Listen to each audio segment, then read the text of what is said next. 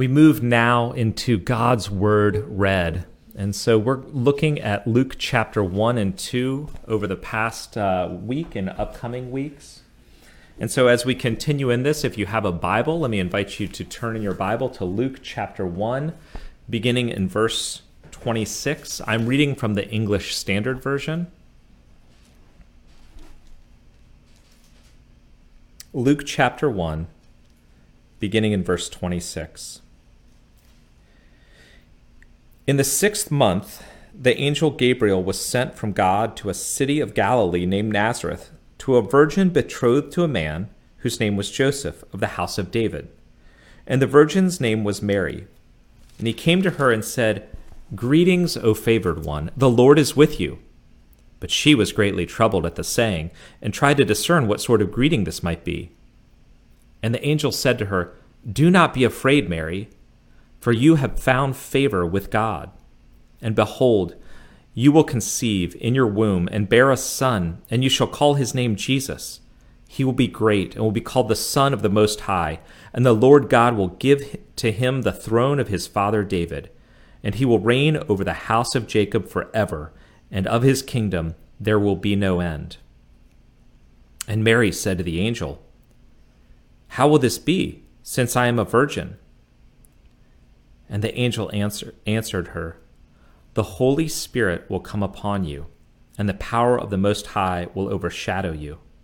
Therefore the child to be born will be called Holy, the Son of God. And behold, your relative Elizabeth, in her old age, has also conceived a son, and this is the 6th month with her who was called barren, for nothing will be impossible with God." And Mary said, "Behold, I am the servant of the Lord. Let it be to me according to your word." And the angel departed from her. The word of the Lord. Thanks be to God. You know, when I was a kid, I had heroic visions of myself that were often tied to movies that I liked to watch as a kid. So as a little boy, I imagined myself, I could see myself, or I tried to imagine myself as Luke Skywalker, because the Star Wars series that involved Luke Skywalker was the most iconic film series as a little boy growing up. I tried to imagine what it was like to have the gifting of the Jedi, to be the one called to save the universe. They had to fight Vader and the evil empire. And you kind of go in your head into this, could I do that? And you identify with a character, at least that's what I did, these heroic characters like that. And I guess if I was born in a different era, it would have been Frodo or Harry or Katniss or the Lone Ranger. There's this idea, and not everyone does it, but often little boys have this vision of like, could I be the hero in that scene? As I was growing up too, I watched a lot of war movies and identified with the soldiers who had to go out and sacrifice in World War II or Vietnam. And these movies that would cycle in my mind thinking not necessarily heroically, but could I bear the burden, that threat of life and death, the sacrifice, be willing to die for something bigger than myself? I remember watching the Saving Private Ryan in those opening 20-25 minutes and just how gruesome and powerful, and thinking, what would I do? What would I do when the front hatch of that boat emptied and the guns were laid on me and I had to storm the beaches of Normandy? Would I have the courage to do it? Could I be that kind of a guy? Now, not everyone has that same, like, Luke Skywalker, Frodo Baggins, could I storm the beaches of Normandy? But I think each of us has some version of a vision of ourself and a vision of our future and ideal self. Usually that vision involves some version of, like, being good at something, having influence, or being accepted and approved of by people, finding love, finding that we matter. And so if you have a gift of writing, you want to be a great writer. You imagine yourself as the next Dorothy Sayers or Hemingway or C.S. Lewis.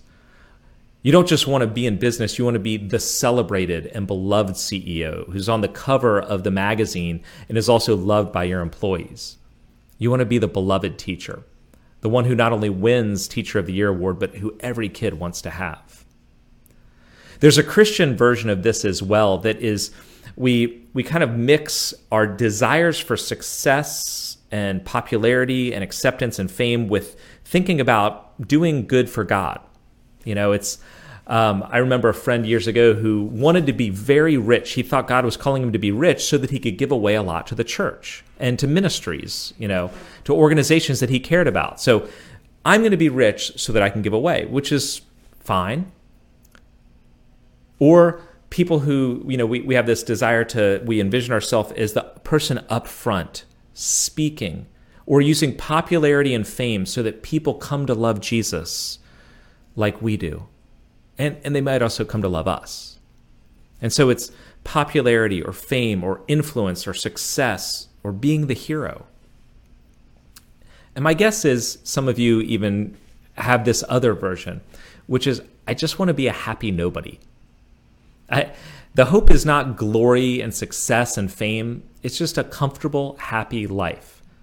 And so the movies of the romantic ideal getting together, or of a happy family with all of the foibles and mess ups, but it's just the happy family. You just want a job, a family, a home, and mostly to be left alone. I think that's actually the best picture of Mary. If you were thinking about her as the teenage girl that was called on by the angel, she probably just wanted a simple, happy, good life. She wanted to get married to Joseph, which she was going to marry him in the next year. She probably wanted to have kids and grow up in Nazareth as the wife of a carpenter and all of her family and friends nearby. She probably would have been happy with being a happy nobody. Unknown, left alone. But God doesn't leave us alone. And we get this in the story of the Annunciation of Jesus' birth to Mary. I'm going to say, if we read through this story, what we find is we find the description of a woman who's not even a woman. By describing her as a virgin betrothed to be married, we know that she's probably 13, 14, 15, 16 years old at best, so 8th or 9th grader in our modern world. So she's an 8th or 9th grader from a rural small village in the far end of the empire. She's a nobody. And yet she gets this greeting in verse 28 from an angel who appears to her. And the angel Gabriel came to her and said, "Greetings, O favored one, the Lord is with you." But she was greatly troubled at the saying and tried to discern what sort of greeting this might be. Greetings, O favored one, the Lord is with you. And Mary's response is she is greatly troubled. Basically, she's confused. She's surprised and confused. She's basically thinking, wait, I think you have the wrong person. Do you know who I am? I mean, I'm a nobody. I'm a teenage girl who's betrothed to be married to this guy who's a carpenter. And I'm not really, and I live in Nazareth, and I don't know much. She's from a humble rural village. She's uneducated, most likely, except for the limited education she would have gotten in a Jewish community. She's poor or a peasant, and she literally is a nobody. In a culture where maleness was lifted up above femaleness, where being a Roman citizen was greater than being a Jewish citizen, where living in a city like Jerusalem made you higher up than living in a village like Nazareth, she was at the lower end of the totem pole. And yet, the Lord calls on her through the angel. And she's curious about this. The angel comes to her and says, you're going to have a child. And not only a child, you're going to have a child that is going to be the Savior of the world. He is going to be the Son of the Most High. He is going to be the King that was promised, the Messiah, to bring salvation to Israel. All these hundreds of years where we've been longing for God to come in the form of the Messiah, he is coming, and you are going to bear that child.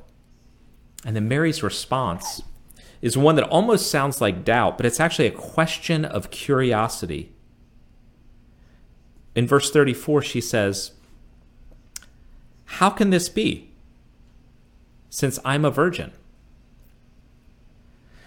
her wording is different than Zechariah's that we looked at last week, because her wording is actually more like curiosity and wonder, whereas Zechariah wants a sign. Basically, Zechariah is like, this can't be that I'm going to have a kid. I'm an old man. Prove it to me that you're not lying to me, angel. Mary's is more of a curious questioning, like, you know how babies happen, right? She's almost like thinking, I think the angel doesn't realize my situation. I'm 14 and I'm betrothed to be married, but I'm not married yet. I'm still a virgin. Does he have an idea how this works? One of the amazing things about Mary is in her curiosity, in her perplexion, in her confusion, we get the opposite of what we want to be. What we want to be is we want to be savvy and sophisticated, educated, aware, in the know. We don't want to be naive. We fear looking foolish, saying a dumb thing. And so if we enter into a circle of people that know more about something, we keep our mouth shut. We don't ask questions. We'll look foolish. And we don't want to be the person who simply just has no idea what's going on. But Mary, in this situation, is completely earnest. She is guileless. She is naive. In a word, she's humble. And that is the sort of person God chooses. Not the sophisticated, not the one who's got it figured out. Zechariah has it figured out. Mary does not. And the Lord says, you're the one I choose to bear the Savior. And then we get Mary's amazing words in verse 38, that if we're going to enter into the words or the story and think about the heroes of a movie, would we be willing to say what Mary said?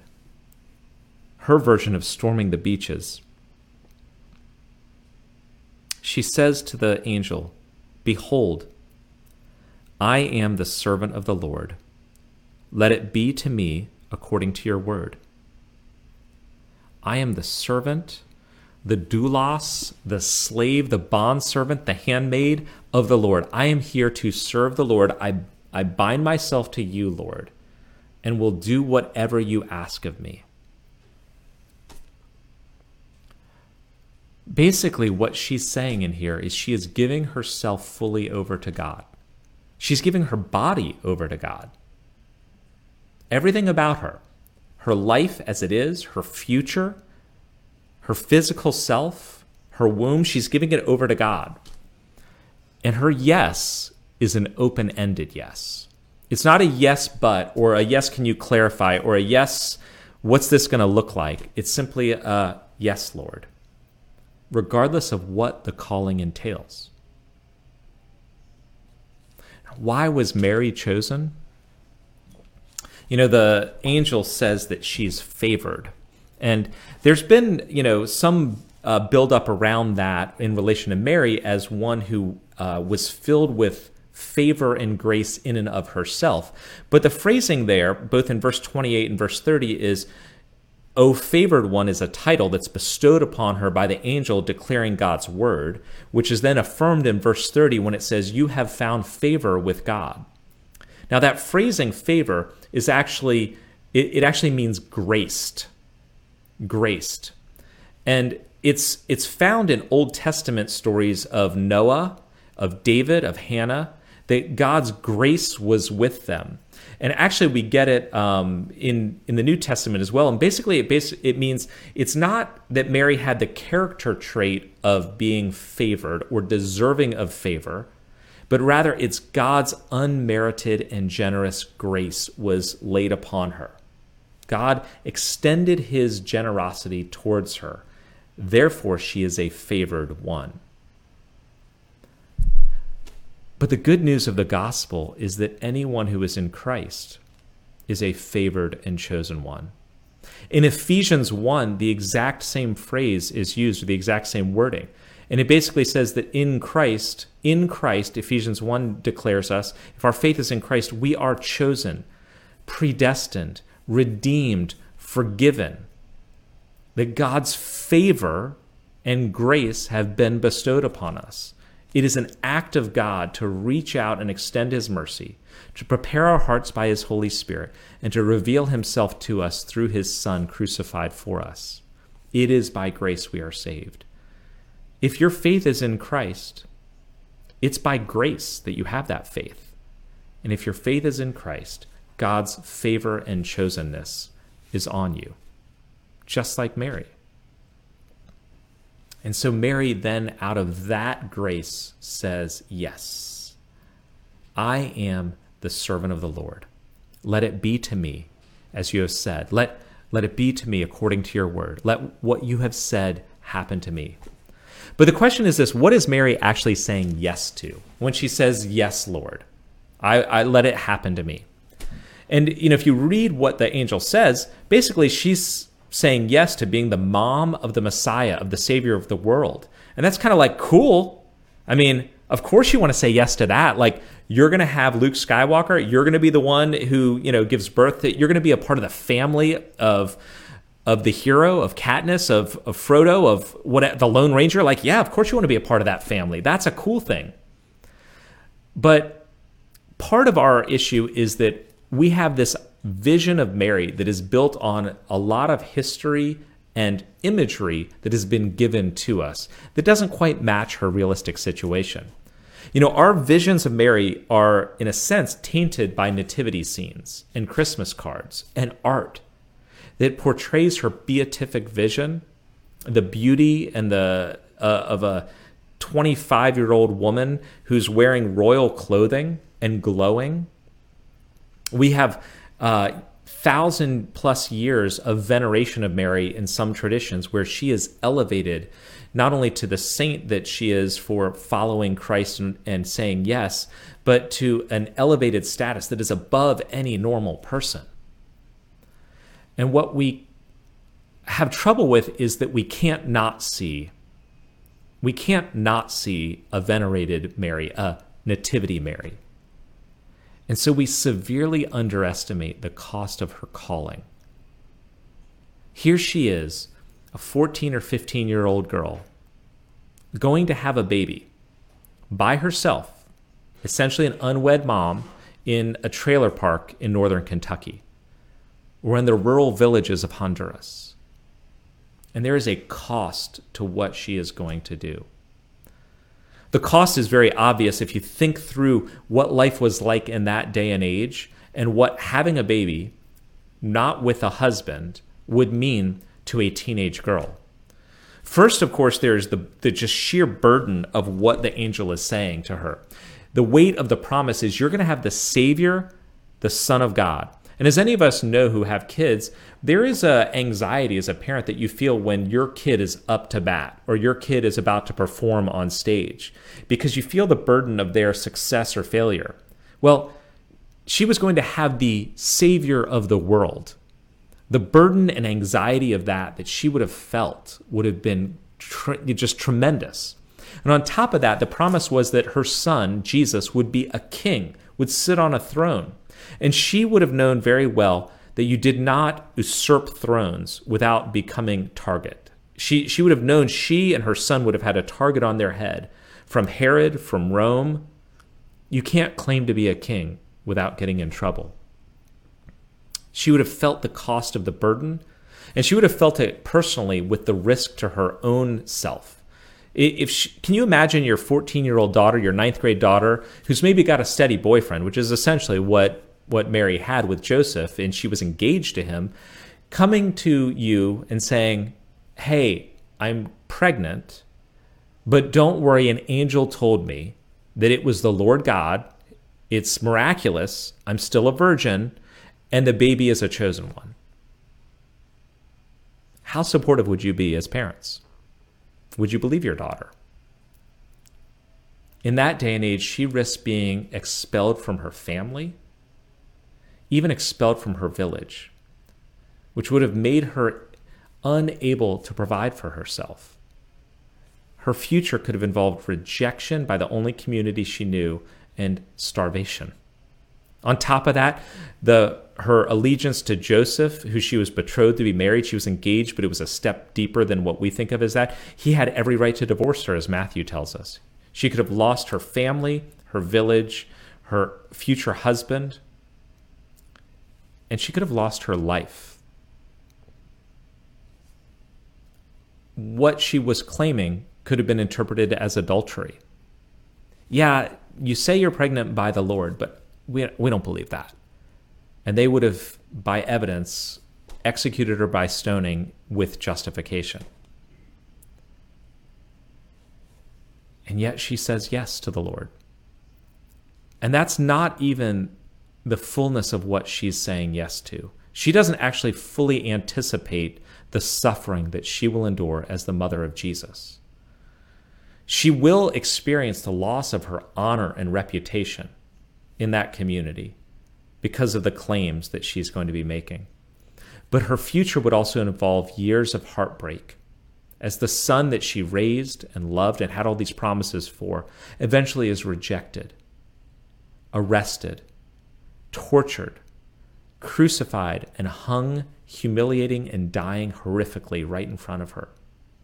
The heartache and the heartbreak that she would have experienced as the son of promise becomes the son of rejection, forsakenness, and death would have been immense.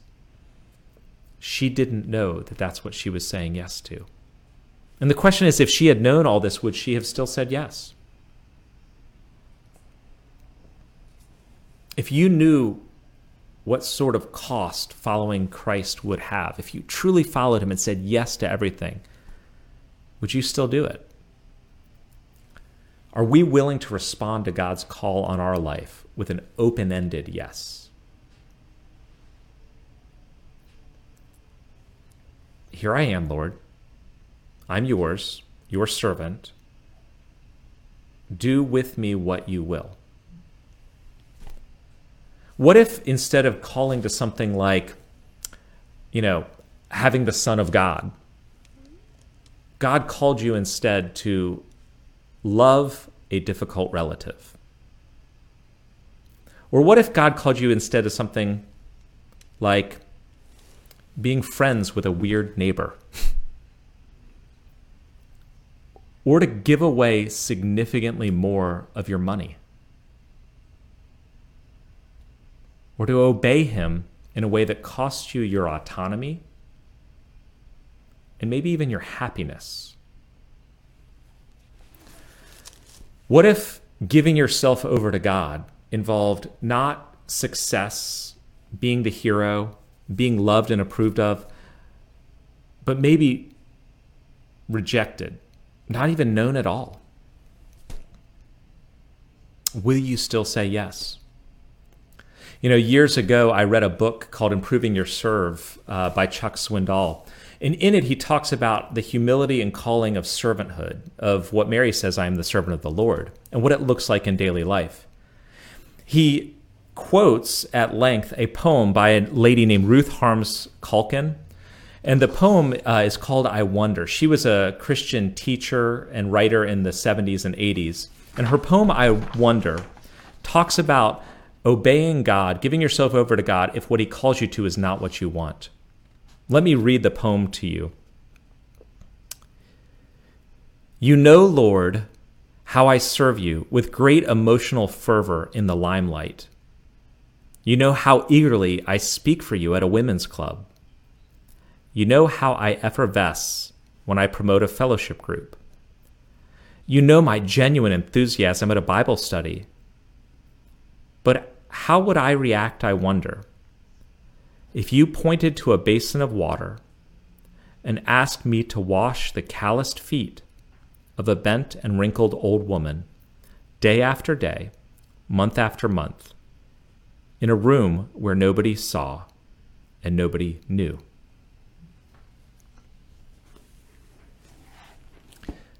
Are you willing to pray, I am the servant of the Lord, let it be to me according to your word? At Christmas, God entered creation. He became human. He entered physical life that we exist in. It is hard to overstate the enormity of Christmas, especially when you think about God becoming man. J.B. Phillips, in one of the devotionals that's linked on our website, Christmas and Advent Resources, he wrote the devotional for November 26th, and this is what he writes.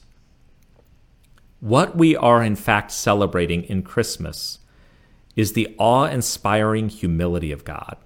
That is why at Christmas time we should not try to escape a sense of awe, almost a sense of fright at what God has done, nor allow anything to blind us to the significance of what happened at Bethlehem. We live on a visited planet. It is hard to overstate the enormity of Christmas, and it's easy to miss the implications of Christmas for us. At Christmas, God chose to reveal himself as a person, a baby, a boy, a man with a physical body. He chose to love and save humanity and all creation through a human being, God enfleshed. And God continues to act savingly and lovingly in this world through human beings, in our physical lives, through us. To believe in Jesus, to know God at all, is to be favored, chosen, called, just as Mary was. The question is, will we say yes? Let's pray. God of wonders, creator of the universe, at Christmas you entered creation, not as a flying superhero, but as a baby held by a teenage mom in a peasant rural village. Give us the heart of humility, willing to say yes openly to you. Amen.